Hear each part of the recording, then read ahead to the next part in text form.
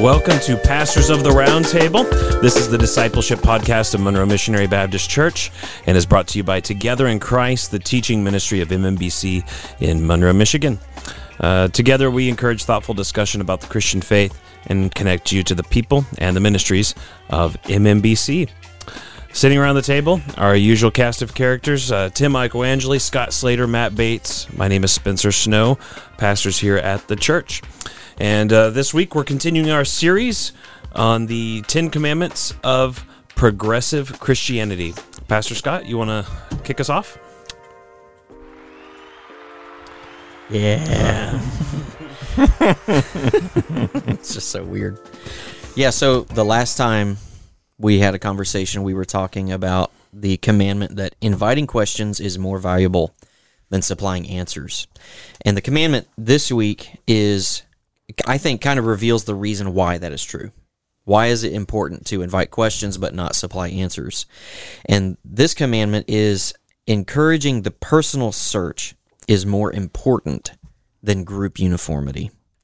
What that's referring to is the idea that you coming to beliefs and conclusions about spiritual matters is not necessarily important for it to match the beliefs and conclusions of other people, primarily in the context of a church and what a church teaches doctrinally. And so we've been kind of referencing some Instagram posts that kind of demonstrate this, what this looks like. And so this is one where a person would say that one of the reasons people like me are flocking to quote-unquote New Age spirituality is because it teaches us how to live into ourselves instead of constantly denying ourselves. So what's being communicated there is the idea that self-denial in terms of denying your own opinions, your own thoughts, your own conclusions about reality and everything, denying that is not healthy, it's not good. But whereas in progressive Christianity, what they call New Age spirituality, you don't have to deny yourself those things because what you think is actually what's the most important thing, right? So in any instance seen where a body outside of you, like a church, would correct something that you believe or that you think or even correct the way that you live is a bad thing, a negative thing that should not happen. And it causes what they would call spiritual harm, right? So, that's this. Is that a good idea? Good commandment to follow? No? Yes? No. Oh, no. Oh, man, that was a hard one. Next question? Yeah. Next Next question. Next commandment. All right, that's a wrap. Yeah. This one starts to get at the heart of the progressive Christians' dislike of the institutional church. What they would call as the institutional church. Why do you guys think that a person that is on this personal journey would not want to put a lot of weight and want to distance themselves from an official body that we would call the church? Why would they want to get away from that? Well, there's a misunderstanding, I guess, of church, but I mean, I guess I could understand that from a viewpoint. Like, I'm not very big on putting bumper stickers on my car or raising some flag in my yard, even like of a sport team that I like, just because I root for a particular sport team doesn't mean I agree with everything they do or say, or what. And so just to distance myself from that, even having those questions, I try to stay away from that. So maybe there's some sense of that where like they don't necessarily hate the church and some of the things it stands for, but they don't want to stand for everything it stands for, so they just distance themselves in that way. So, I mean, I guess I have a little bit of that in me to understand maybe where they're coming from, but it's definitely a misunderstanding of the church. And again, I think we said this in previous podcasts, but these are really hard to answer questions because they just make no sense. And I mean, my mind instantly went to 2 Timothy 4:3. It's a verse we all know. For the time is coming when people will not endure sound teaching, but having itching ears, they will accumulate for themselves teachers to suit their own passions. I don't know how any verse would better describe what we're talking about here. That is literally what they're saying. And they might even take it a step further. Like, I don't even need teachers. I got myself. I know what I want. I don't even need to hear that from them. I know exactly what's right because this is how I feel. This is what I desire. There's an elevation of the self in the progressive Christian's mind here, that it's somehow gotten into their mind that it's unhealthy to deny yourself, which actually goes directly against what we're commanded by Christ, to deny yourself. What else would it mean to deny yourself in that way? But I think that's really what it is. It's an elevation of the self over and above. And what this one reveals, because like you said, it just doesn't make sense as Christianity anymore. But I think what it reveals is how far away their understanding of what Christianity is in the first place. Can I ask this, though? Is this only... They don't like group uniformity when it comes to doctrine and theology, but they wouldn't say that about social causes. Oh, absolutely. Right? And so you should have a uniform agreeance to adhere to some social cause, but not to a theological belief, right? Yes, absolutely. But I would say, though, there are theological creeds. So there's something that's kind of been going around. So the youth have been using Rebecca McLaughlin's Confronting Christianity book. She actually wrote another book, a newer book called The Secular Creed. And you'll actually see signs, maybe not recently, this is a while back, but you'd see signs in people's yards or on their windows, and the Secular Creed says, Black Lives Matter, love is love, women's rights are human rights, we are all immigrants, diversity makes us stronger. That's a creed. That's a creed. Right? That's a creed. And that book that she wrote is going through that creed. And so, yes, again, in most of these, we've seen a level of hypocrisy even, and that definitely exists here. Right. Whereas, like, your personal journey, so long as your personal journey leads you to these conclusions on these issues. But on other things that result to God, Christ, it's your personal thought and how you express it that matters the most. And that's why I asked, because like the Black Lives Matter thing, like you said, that was how long? I don't even know how long ago that was. Was that like a year ago? Maybe a little more. Black Lives Matter was, I don't know if organization is the right word, but they're something. They're a group or something, and you can actually go and read what they believe. Right. And so there was this danger where, from the sensitivity side of the racial stuff, to say, people wanted you to say Black Lives Matter, and it was like, well, I can definitely say that if you mean, do I think there's value in people who are African American? Yes. But to say I stand for the Black Lives Matter movement and organization, if I read all this stuff, I can't say I agree with all this stuff, so I can't align myself to this group, right? I'm kind of doing what they're doing with the church. I'm saying I can't align with the church, so I don't agree with everything. But I just think it's interesting then that they would go so far as to kind of say, we don't want to align with anything. I mean, that's just a lie. They're just lying or kidding themselves. I don't know. They have to say uniformity is not important is definitely not true to them. They want uniformity. Yeah.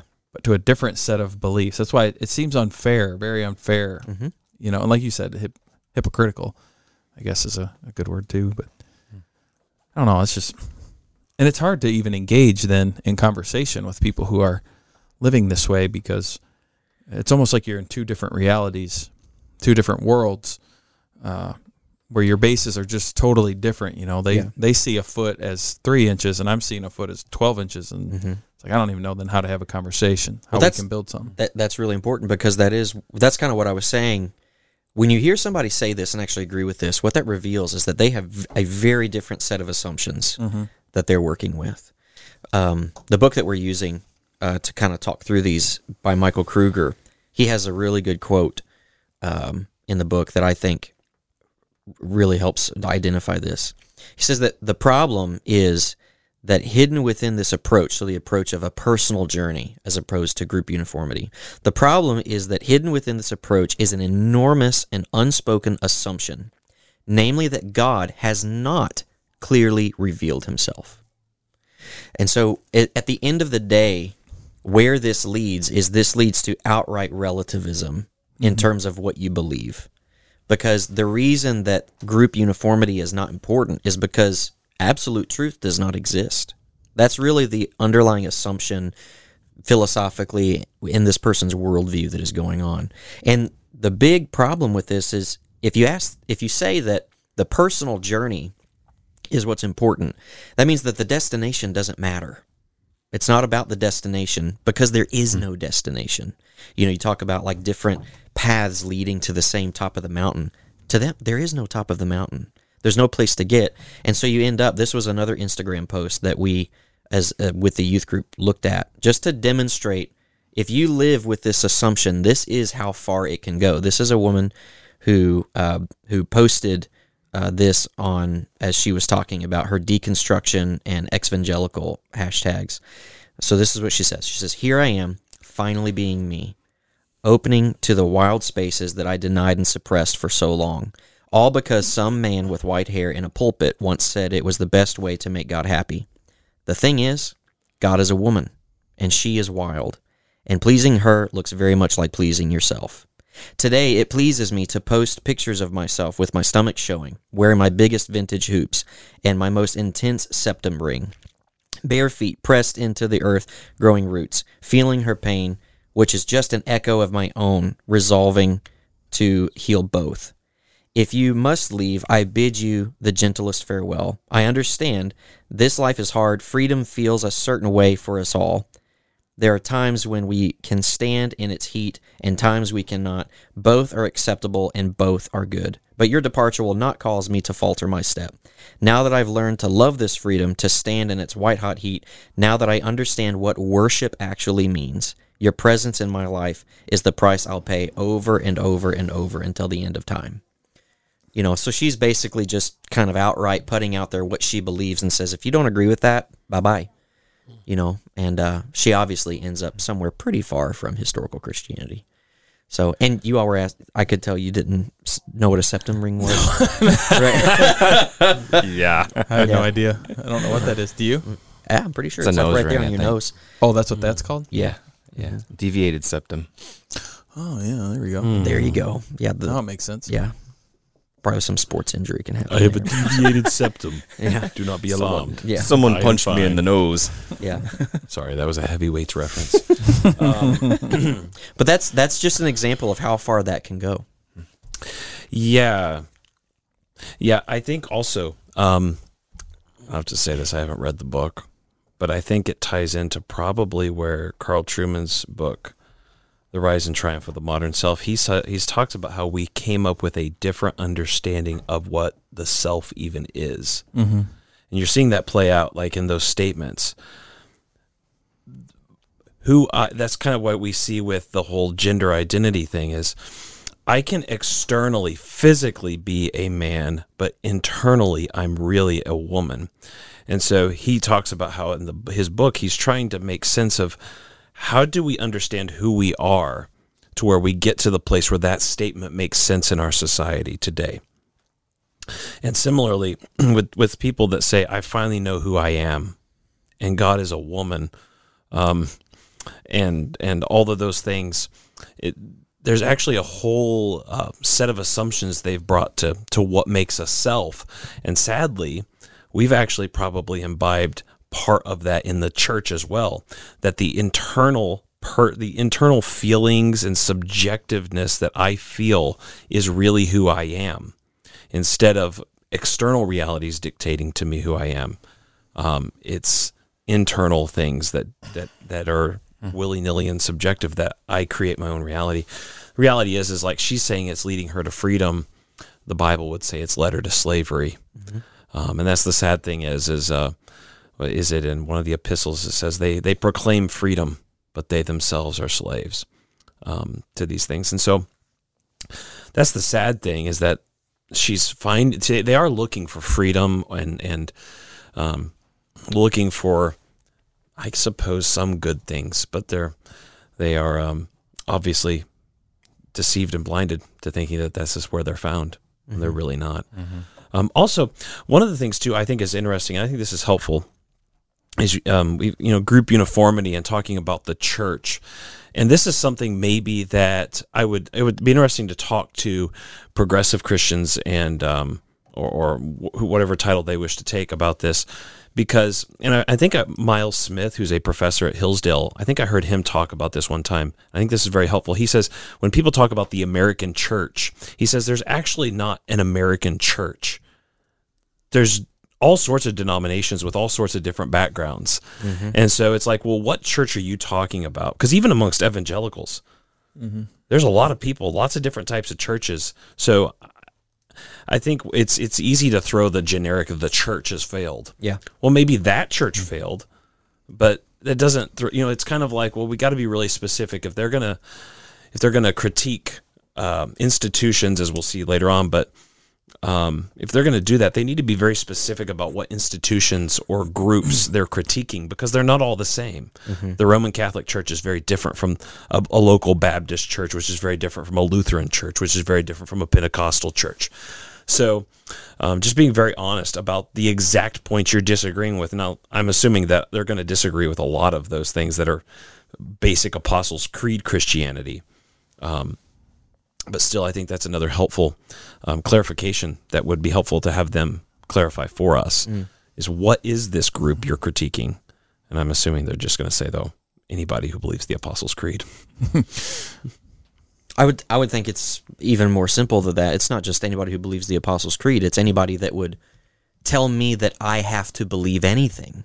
Right. Anybody that would impose me believing anything. But the struggle with that is they're telling us to believe all kinds of things. Oh, I'm not saying it's consistent. That's the problem. It's not so then consistent at all. it can't be then believe anything. It must be just they don't like the Bible. Yeah, I think that's Gotta really be a where it gets pushback down. from the Bible. I mean, that's it's what it not reveals. Yes, right. Yeah, I mean, it reminds you of Psalm 2. They're against the Lord and against His anointed. I mean, that's just really where it gets down to. Because they're willing to believe anything, but not anything grounded in Scripture. At least the people who are, I think, being fair and leaving the faith. Now, the ones who are twisting the Scripture and stuff, I don't understand them at all. That's a whole different thing. But they're willing to believe anything. I mean, they're willing to believe whatever somebody says, right? They say something completely different of who I am. No, I'm not this. I'm a dog. Yeah. Okay. I think that's why it's so easy for them to latch on, and that's what you'll see, like in the secular creed. It's easier for them to latch on to social causes, because those are things that they can see in front of them, videos of atrocities happening, things like that, personal anecdotes and stories that they've heard, whereas the things in Scripture seem to be this idea that you can't touch and that doesn't really appear to have a direct involvement in my life, which we obviously don't agree that that's true. But this is also, in this commandment is also where the going through a deconstruction process where you were starting to doubt like the historicity of the Gospels, of the Bible, of our ability to actually have a full and accurate and complete copy of what we have of the canon of Scripture, to know what actually did Paul mean when he said that. That's where, all they say that you can't go to the Bible as like your defined standard, because we don't know if this is actually what the Bible says. And if we do think that's what the Bible says, we can't actually understand it in their context because we don't live in their context. And so if you try to come to them and say, but this is what Scripture says, they say, well, how do you know that's what Scripture says? That was written 400 years ago or something. Or like this person in 600 AD added this, right? Or like the letter to the Romans wasn't written until 500, or that's kind of what they believe and think. And so there is no absolute standard to judge those things by. Yeah, so it's pretty difficult to go through this, to ask this question. But with these other things that we've gone through, these other commandments, I've tried hard to point out what the grain of truth is in this. I don't really think there's a grain of truth here, but I think that there's at least a place where we can try to arrive at some kind of understanding of why a person might think through this or arrive at this kind of conclusion. Well, I mean, I would say the personal search is very important to everybody. That's what, Scripture, as we read it, it's like a mirror to ourselves, and we're reading and we're seeing and growing and being made and being changed and being convicted. And so when we read God's Word, we're seeing the truth. But we also realize very quickly how we don't live up to that standard.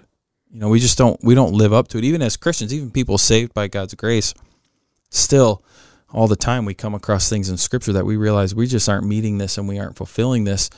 And it takes personal searching. It takes your ability, and this is what I would encourage Christians to do, right? When you hear a message or something, you're not trying to say, man, Paul really needs to hear this. You know, the guy sitting next to me, I'm glad the preacher's preaching this. No, it's an internal, like, I need to be thinking about where in my life, you know, what is God speaking to me about in this passage?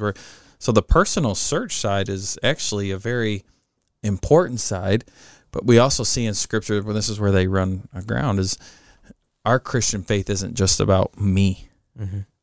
It's about God. Mm-hmm. And it's about God's kingdom, which involves more people than me. And I'm a part of his kingdom, right? I'm to serve him in what he's given us, our local churches, and to love each other. We are the body of Christ, it says, right? And so that's where it runs astray in this is, there's a personal aspect here, very much so. Christ died for you, your sin. He covered your sin by his blood. But there's also others that he's put us together with that we now love and that we care for. And our basis, where we find our center, is Christ in his word, in the word that God has given us. And that's where we stand together on this, right? No ifs, ands, or buts. This is what centers us, which is kind of scary, I think, to be in this group because, like we've been saying, there's just no center. Mm-hmm. There's no center, it seems, at all to agree on. So I don't know where it'll end up. Yeah, I mean, I agree with you, Tim, that the personal search, we would all say, is actually very important. Mm-hmm. I mean, I even tell the youth of that this is kind of the age that they are in right now, where I hope that they are going through a phase where their faith and what they believe is starting to become about more what they actually personally believe as just opposed to what they've been told their whole life. Mm-hmm. And obviously we teach young children and we want them. So there is just a stage where like you are just taught something and you understand it and you believe it. But with things within Christianity, it does come to a personal conclusion, a personal assent to belief. And that's important. I think what you'll hear in people's deconstruction stories explicitly is that when they expressed doubts, when they were going through that personal search and they expressed doubt about something that was taught to them, that they were told to believe, they were ridiculed for that. And they were made fun of, or they were told that they are thinking dangerously. And it wasn't necessarily, I guess you'd say, handled with gentleness. But it kind of come across as, and you'll see this a lot in deconversion stories, as they were told they were not allowed to ask questions. And I think that this is the one area where I wouldn't call it a grain of truth, but I could understand if someone has grown up and was going through that personal journey to grow in the Christian faith, and they didn't have a place where they were able to safely express doubts or to ask questions for clarification or things like that. I could see how a person would be really turned off to the idea of some kind of quote-unquote institutional church where they're basically shunned if they don't adhere to the group uniformity. If you know what I mean? Yeah, I think this is a problem, though, with the church strategy of get them in and shove them down the tube here to get them to where we want them, right? So we try to attract as many people as possible. We get them in here, and we get them to start being a part of the church right away and doing stuff. And then they become people who are doing things, but they don't know why they're doing things. And maybe that's where they feel, I've never even had the right to ask questions after doing that for so long. Of why are we doing it this way? Or does the Bible really say, instead of taking your time with people, bringing them here by the word, teaching them the word, and then them having a response to the word, which is either going to be, in faith I believe this, or I reject this. And so maybe it's the church being too fast, I think, with people could lead. I mean, I could see it, right? Because this progressive Christianity thing is really coming off the heels of seeker sensitivity, the Rick Warren model of, being very intentional of getting people into the door and how to do that and get them to, with Rick Warren's model, is get them to first base, get them to second base, get them to third base, have these things to where a lot of questions weren't answered. It was us marketing and being almost manipulative to get you to where we want you to be, to where maybe a lot of people were in church saying, how in the world did I get here? I'm teaching Sunday school, and I don't even know if I believe this. Well, and also tying into that, it would be interesting to, again, this is where what is your specific church context coming to? Because if they're coming from that, if you're going to Rick Warren's church or you're going to other seeker-sensitive churches, you're going to hear a lot of talk about the personal search. Mm-hmm. They're using the same language. They're just rejecting Christianity now because remember, it was always about my personal search at the beginning when I came into the church. And it's still about the personal search when in actuality, because what we do to Christianity, and this is where I think there's some continuity between how we've taught people to think about themselves in relation to Christianity and then where they embrace themselves in relation to unbelief is because I determined the reality is Paul talks about I passed on to you what I received from the Lord. Christianity is something to be received. It's a package deal. I was just reading a Catholic guy the other day, and he pointed out that a revealed religion is a package deal. You get it all or you get none. I mean, that's just the way it works. And but whenever we so phrase and lure people to Christianity with that talk of personal fulfillment, personal journey, all of those things, and we do want to care for individuals, but we start to make it all about them, even to get them to church, and then they continue on that quest whenever that church does not meet their needs. And the reality is they've actually never been rooted and grounded in the truth if they did come to know the Lord or have some knowledge of Jesus Christ, whether or not that was saving or not. So I think, there's continuity there, I think, between what Tim was saying, and that was an interesting point about, I wonder what kind of churches these people have come from, by and large. I'm sure there's all over the page, but I wonder if there's one type of church that would stand out above the rest. Sure. Yeah. I don't know that answer. I don't know that answer either. But yeah, what you were saying and then what Tim said earlier that this reveals is that the church, I don't think, has done a very good job at teaching and conditioning people to understand that Christianity is not about you.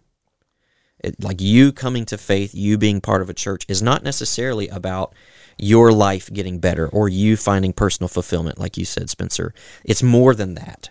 You've been made part of a group of people, and this is about God. This is about the kingdom of God, and you've been called to become part of this family. This isn't just about you anymore. And so, I mean, the church does its members a disservice if it talks in that way and if it conditions people in that way to think like that. But I mean, about if this is a specific church, I don't know doing this, but the specific aspect that comes up in this conversation that people have that wouldn't agree with is the idea of church discipline. When a church would actually exercise oversight over a person's beliefs or lifestyle, and that is not received well. And so that's where, I mean, I could see, like, if a church, like we were even talking earlier today about living with gentleness with one another, going about that process in a bad way, I think I could see how it could turn people off to the idea of Christianity.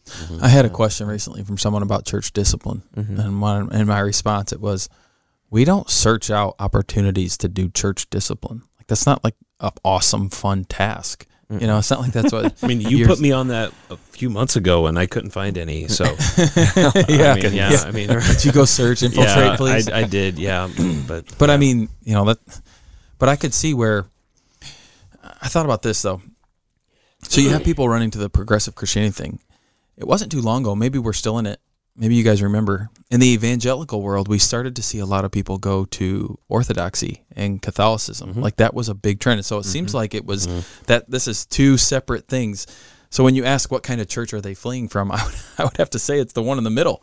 They were fleeing probably a lot of evangelical churches saying, this isn't meeting my need. I'm going to the Catholic Church where I'm just going to take the whole package deal, tradition and all, everything that it said, right? Or I'm going to go to the Orthodox Church, or I'm going to go to this where then it's just about me and get away. So, I mean, again, I don't have these stats in front of me, but my best guess would be it's the churches in the middle. And I can't necessarily blame people for running from that in either direction. Yeah.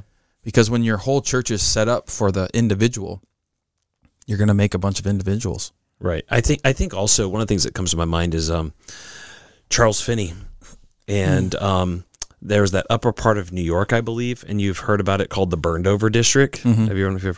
And that was the place where the revivalists would go through, and it became so burned over. And I think, if I remember, understand right, it was kind of a spiritually depressed place after that. People were so worn out with bad Christianity coming through. Now, there were probably real conversions that took place through that, but there was a lot of people that were really burned by impure, I'm going to say, versions of Christianity. And so what happens is then they get bit by things that we would all say, I don't know that you really understood true biblical Christianity in its essence at the very beginning anyway. That's it also reminds me, one last thing, I'll throw a Truman comment real quick, and he points out about a famous not surprising, a famous deconvert, Josh Harris, and he made a comment. He said, you can take something like, you can take the boy out of evangelicalism, or something, but you can't take the evangelicalism out of the boy. The point is the things he learned as an evangelical leader, he has continued to practice as a leader amongst the deconverts, so to speak. He's still evangelizing, and he's still practicing in some ways. He's just switched the message. In some ways, they've just switched the message. And the principles, though, at some level, they still learned at wherever. And I'm not saying that's all people. I'm not making a uniform statement, but I'm just saying there's interesting parallels at the very least. Does not mean we do want to be compassionate to these people, and we do want to understand them, and we do pray for them because we want them to come to know Jesus Christ in true sincerity. We do want that. I'm not trying to say we don't, love these people. I'm just saying there's interesting parallels. Yeah. Anyway. Yeah. But I mean, you see trends. I mean, you have to watch it, and I think it's good for us to hear and to see and to recognize that, people are running from churches, and probably churches that we would be comfortable in, that we would enjoy, and we have to ask those questions. Are these churches maybe doing something wrong that's dangerous, that maybe it came from a good place, but maybe it's teaching something bad? And how do we balance these things well? If you go to a church and they're there to greet you as you get out of your car, and they have a special space for you, and they walk you in and they give you something, and they're very kind to you, and they find you a good seat, and then they're saying jokes from the pulpit that you like, and they're making you laugh because they want you to be comfortable, and they're playing music, and they have an atmosphere that is making you very comfortable. But they're also using this language the whole time, right? Of, we want you to be comfortable. We want you to be here. We want you to find a place here. We want you. And they're mentioning these things all the time. And the pastor gives a message that is very, very agreeable, that you can take in and that is enjoyable for you. And maybe there's a few things that you could do better. And so you're going out and doing it, but it's all you-centered. How can we then blame people when they create progressive Christianity that's you-centered? Yeah. We've taught them that. We've taught them it is all about you. And so then when we try to say, oh, actually, it's not. I mean, there's some other things that the Bible talks about. Yeah. I was kind of thinking of like, you call it the bait and switch almost. That's almost like what it seems like. Yeah. The church that would actually follow through and say like, oh, yeah, we want to make you as comfortable as possible. This is about you. It's about you. It's about you. But, oh, by the way, you actually are called to deny yourself now. Yeah. And so, like, it's about you all the way up until, actually. Yeah. And I think that maybe it's the case with people that would believe this and have gone through that kind of deconstruction. That's maybe what's happened, is this kind of bait and switch almost. But I think that also explains why a lot of churches that give in so much to the what we would call seeker sensitivity, that's why they end up along the more liberal and progressive side of things, is because they realize if we draw a line in the sand, we're not going to be able to make everybody feel comfortable anymore. They're going to feel awkward. We're going to have to ask them to do hard things. We're going to have to ask them to give up things. People don't want to naturally do that. We'll lose numbers. There's a difference between trying to make visitors feel welcome and catering. I mean, I think a church should be upfront about what it believes and about, that pretty clear about beliefs that will separate it from the world around it. There's definitely lines. Both. There's definitely lines that you could cross. I mean, if you want to be fair, I mean, we in a way are seeker sensitive here. We have heat and air conditioning. We have padded pews. We try to keep the building nice. Try to keep the lawn mowed, the bushes trimmed. Like we try to do all that stuff. We try. We try to do all that. Why? Why do we try to do that? Well, I mean, you want to be a good steward of the things God gave you, but also we want the place to look good. We do want it to be comforting. We want to be very welcoming. There's a reason you have greeters at the door to say hi to people. And so, but there is a line that you cross for sure. And I think individual churches need to be really praying about that and thinking that stuff through. Is have we crossed the line? Do we need to maybe step back to things that we have done before? I mean, you could see in particular, a mega church style model saying, listen, here at our church, we're about the personal search. We're not about group uniformity. Right. I mean, that kind of talk has been going on for years. So we shouldn't be surprised that they really bought into it. And they're just doing it in a different way. And I mean, similarly, the next commandment, as you know, I'm not going to read it, but as a similar statement, you could see people pushing back and saying, we don't want to believe in that. We believe in this. And so I think that's where it should cause us, though, as a church, to not only, like Scott was saying, there are people that we have harmed, the church has harmed, or a church, maybe I should say a church has harmed.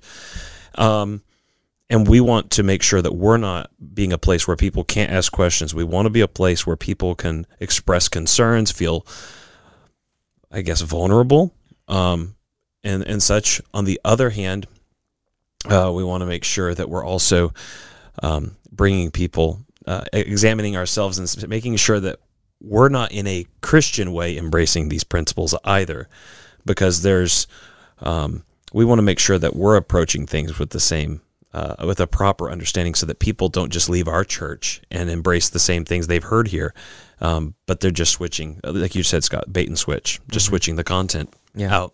Yeah. Because this involves, at least in Michael Kruger's chapter on this, the idea of correcting what people believe in the idea of church discipline, or correcting the way that they're living in that sense. I just want to throw a scenario at you guys that maybe we'd be able to talk about a bad way to go about doing this, but then maybe what would be a biblically healthy way of going about doing this. You have for instance, a young man who grew up in the church. He was baptized, and at our church, that would mean that you are a member of our church. So you're a member of the church, but it's become public knowledge that this young man is sleeping with another woman that he's not married to, right? And so as the church, this guy's regularly attending, what would be a bad way for the church to address that? Like, I think that we would see that as an instance of where somebody needs to talk to this guy and say, hey, you're claiming to be a Christian, but you're not really living as one. You're actually bringing harm to the name of Christ here in the community as they see you. And so what is an inappropriate way for the church to deal with that? Well, like you mentioned with gentleness, you could just call them out from the pulpit. That'd be harsh. Yeah. Or make references so everybody knows what you're talking about without saying everybody knows name. who you're talking about. Yeah, and who you're talking about. Yeah. Yeah, I mean, I think there's a ton of bad ways I guess you could go about it. But the appropriate way is to do it very personally. You could even like attack him where, you mentioned to some leaders, we got to get at him, where all of a sudden he's got people coming from every side. Yeah. And then that seems attacked. Yeah. An army of deacons knocking on his door. Right. Something like that. You don't want to do that either. And so I think depending on your relationship with that person and how well you know them as a pastor or a leader in the church would be how you would do it. But, if you knew the person, maybe trying to have a lunch with them or some sort of talk. And that would be the good example. That's what I mean. Right, the good example of how to, and talk. And I think it's a process. I don't think it's something that's finished in a week. Mm-hmm. I think it's a process that takes a while, where if eventually it gets to where you're saying, I don't think you can be a member here anymore. I think that's months. I mean, I really think that's a while of praying, hoping that God will change his mind, even if he's saying, no, I'm not going to do this, hoping. Like, I'm praying that God will change your mind. We're going to take some time. I'm going to give you some more time. If anything, almost for me, I'd rather fall on the side of too much grace. Like, I'd rather have someone say, you should have kicked him out months ago, than say, you messed up. You should never have kicked him out, you know? And so just really giving time, meeting with, did you say the person's married? No. Oh, Well, either way. Sleeping with someone who's not their spouse. Well, I mean, it would be sinful either way. Right. But I just mean, because I'm saying if they're married, it would be maybe meeting with him and his wife to talk about this, to try to work through it. Because then she would probably be a member too. And so you're trying to minister to her as well, who has her own different hurts and struggles. Right. So there'd just be a lot of stuff going on there. There's a lot of ways to mess it up. I don't know if anybody has church discipline down perfect. You know, there's probably people who've been hurt and stuff, but it doesn't mean you don't do it. Yeah. I think an example of a person actually physically living out a way that is not in line with Scripture, like sleeping with somebody you're not married to, that's a little more clear. I think where progressive Christianity is concerned is not necessarily with the way that you are living, but it has to do with what you believe, like your personal beliefs that you have, when they wouldn't necessarily line up with biblical teaching. So I guess, I mean, I would leave it, like, what's an example that you guys would think of that this is a big enough deal where you believe something different here than our church believes, where somebody needs to have a conversation with you about this?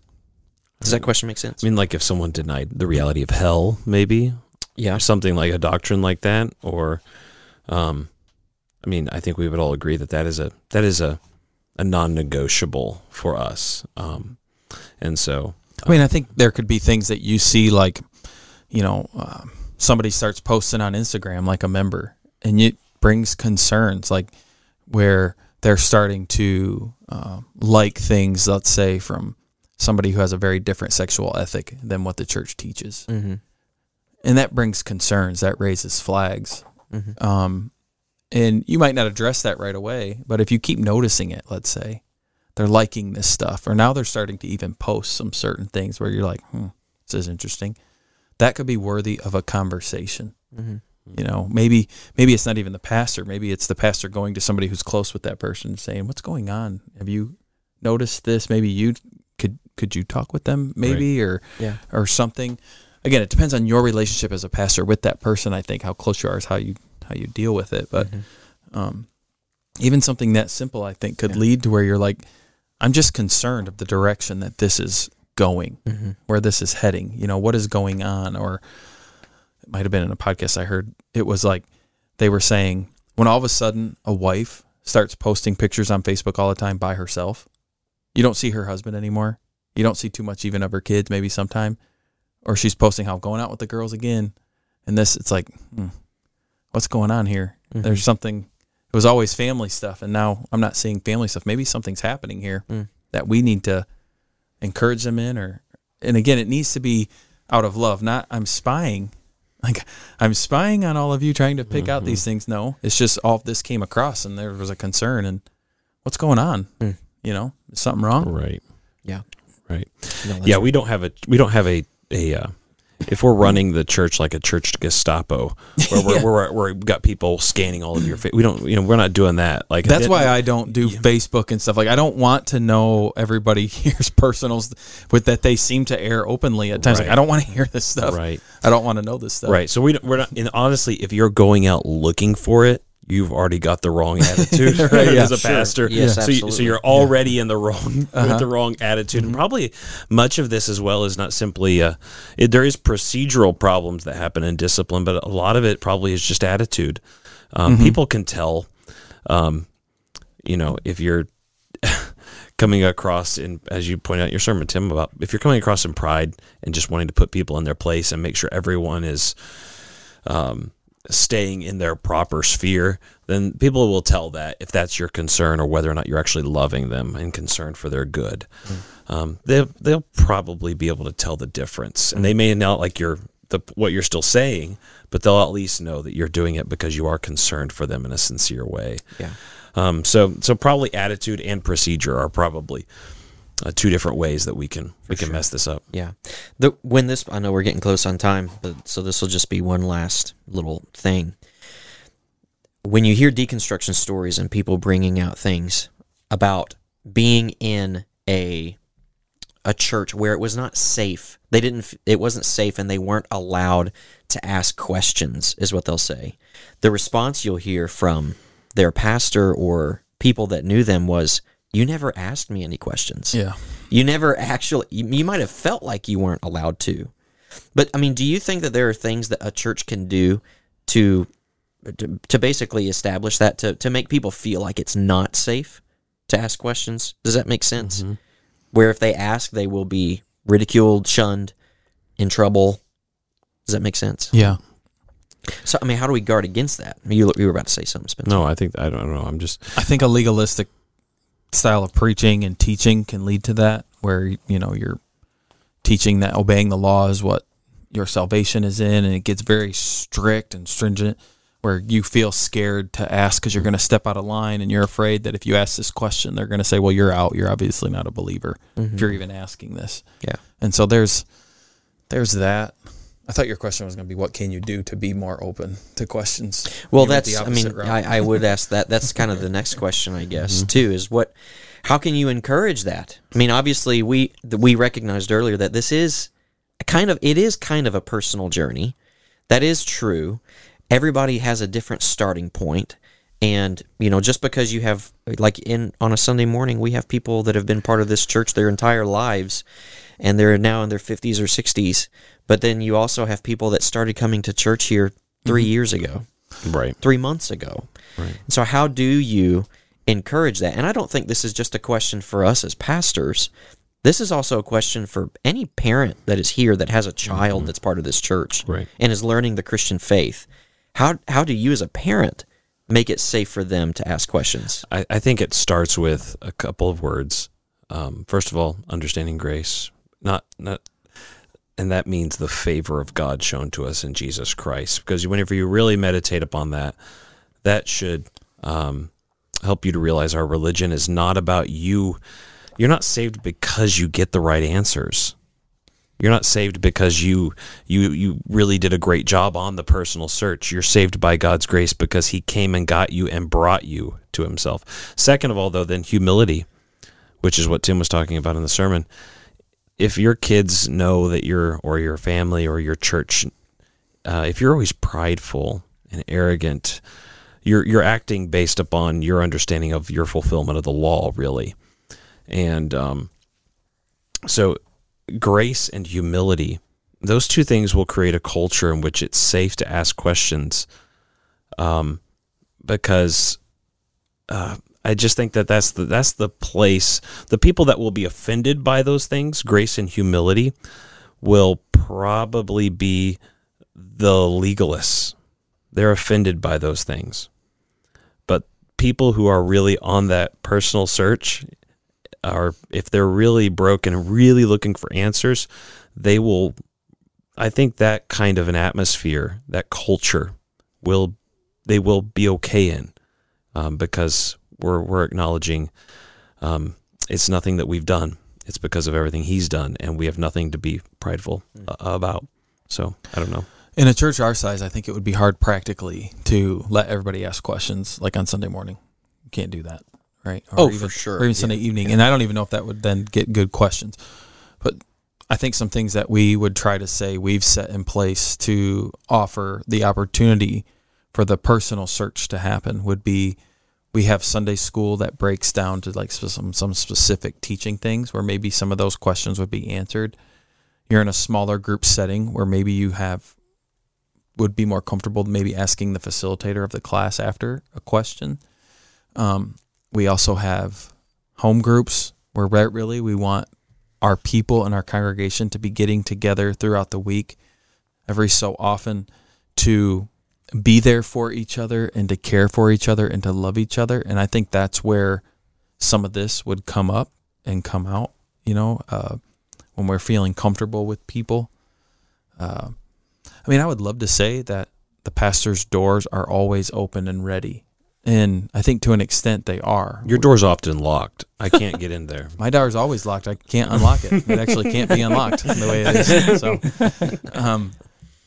but in a church this size, that's just impossible. I mean, it's impossible to really have that. So you have to set up some other avenues for that. And I would say those are the ones that we've tried. You know, and it would hopefully be obvious who it is that we as pastors would trust you to go to ask questions. Mm-hmm. You know, we choose people to be Sunday school teachers. We choose people to lead home groups for the most part. Mm-hmm. You know, those are people that we've entrusted with those positions of, you would say, authority in some sense. Mm-hmm. And so, I mean, if you know those people, those are people that you can go talk to. And most of the time, those are people who are humble enough that if they don't know the answer, right, they know where to point you. Mm-hmm. Yeah, that's what I would think, yeah. Mm-hmm. And so, yeah, those are there. But even like in home, you know, for parents, it's hard sometimes to get your kids to ask tough questions. You know, you can give opportunity. I mean, you could set up, all right, kids, every day at 8 o'clock, we're going to sit down. I'm going to ask you, and you can ask me any question. They're never going to ask you a question. Yeah. Most of them, they're never going to say anything. They just want to watch TV again or go to bed and get out of this awkward situation with mom or dad. And so I think it's more to what Spencer said. Hopefully you live a life of grace-filled living where they're not scared of you, you know, in the sense of, if I go out of line at all, Dad is just going to be so angry. And so if I'm asking this question, he's probably just going to get really angry. Yeah. It's really a lifestyle, I think, of trying to encourage that and foster good conversation and trust, where you're being open and honest maybe about questions, you know, like if you're actually doing Bible study on your own and reading God's word, be like, well, I have a question today. I read this verse and I have no idea what it means. It's super confusing to me. Mm-hmm. And any of you know, you ask your kids and maybe they try to answer it, but then maybe walk them through trying to answer that. Like, I'm going to try to figure it out, and I'll come back to you. I think that's actually you said something in there that I think is a great way to foster a kind of environment where it's safe to ask questions, is just don't tell them what you think, ask them what they think about it, and then try to talk to them about it. And I mean, you probably already think what you think. I mean, thinking of kids, especially right now, but as you're I don't talking think my about kids think anything ever, if I'm being honest. Yeah, let's go back and listen to that sermon about grace. Yeah. Well, everybody has an opinion about something. Whether they want to talk about it or they know how to express it is one thing. Right. Yeah. But everybody thinks something, you know. Yeah. Good. All right. Well, thanks so much for listening today to Pastors of the Roundtable. We hope this has been an encouraging, interesting conversation. That is so smooth. Yeah, that kind of sounds good, doesn't it? Wow. Just close it before it gets awkward. You guys are so It's already awkward. unprofessional. Sorry. I don't even know what to say now. So thanks for listening. Take care. Have a good day. Bye.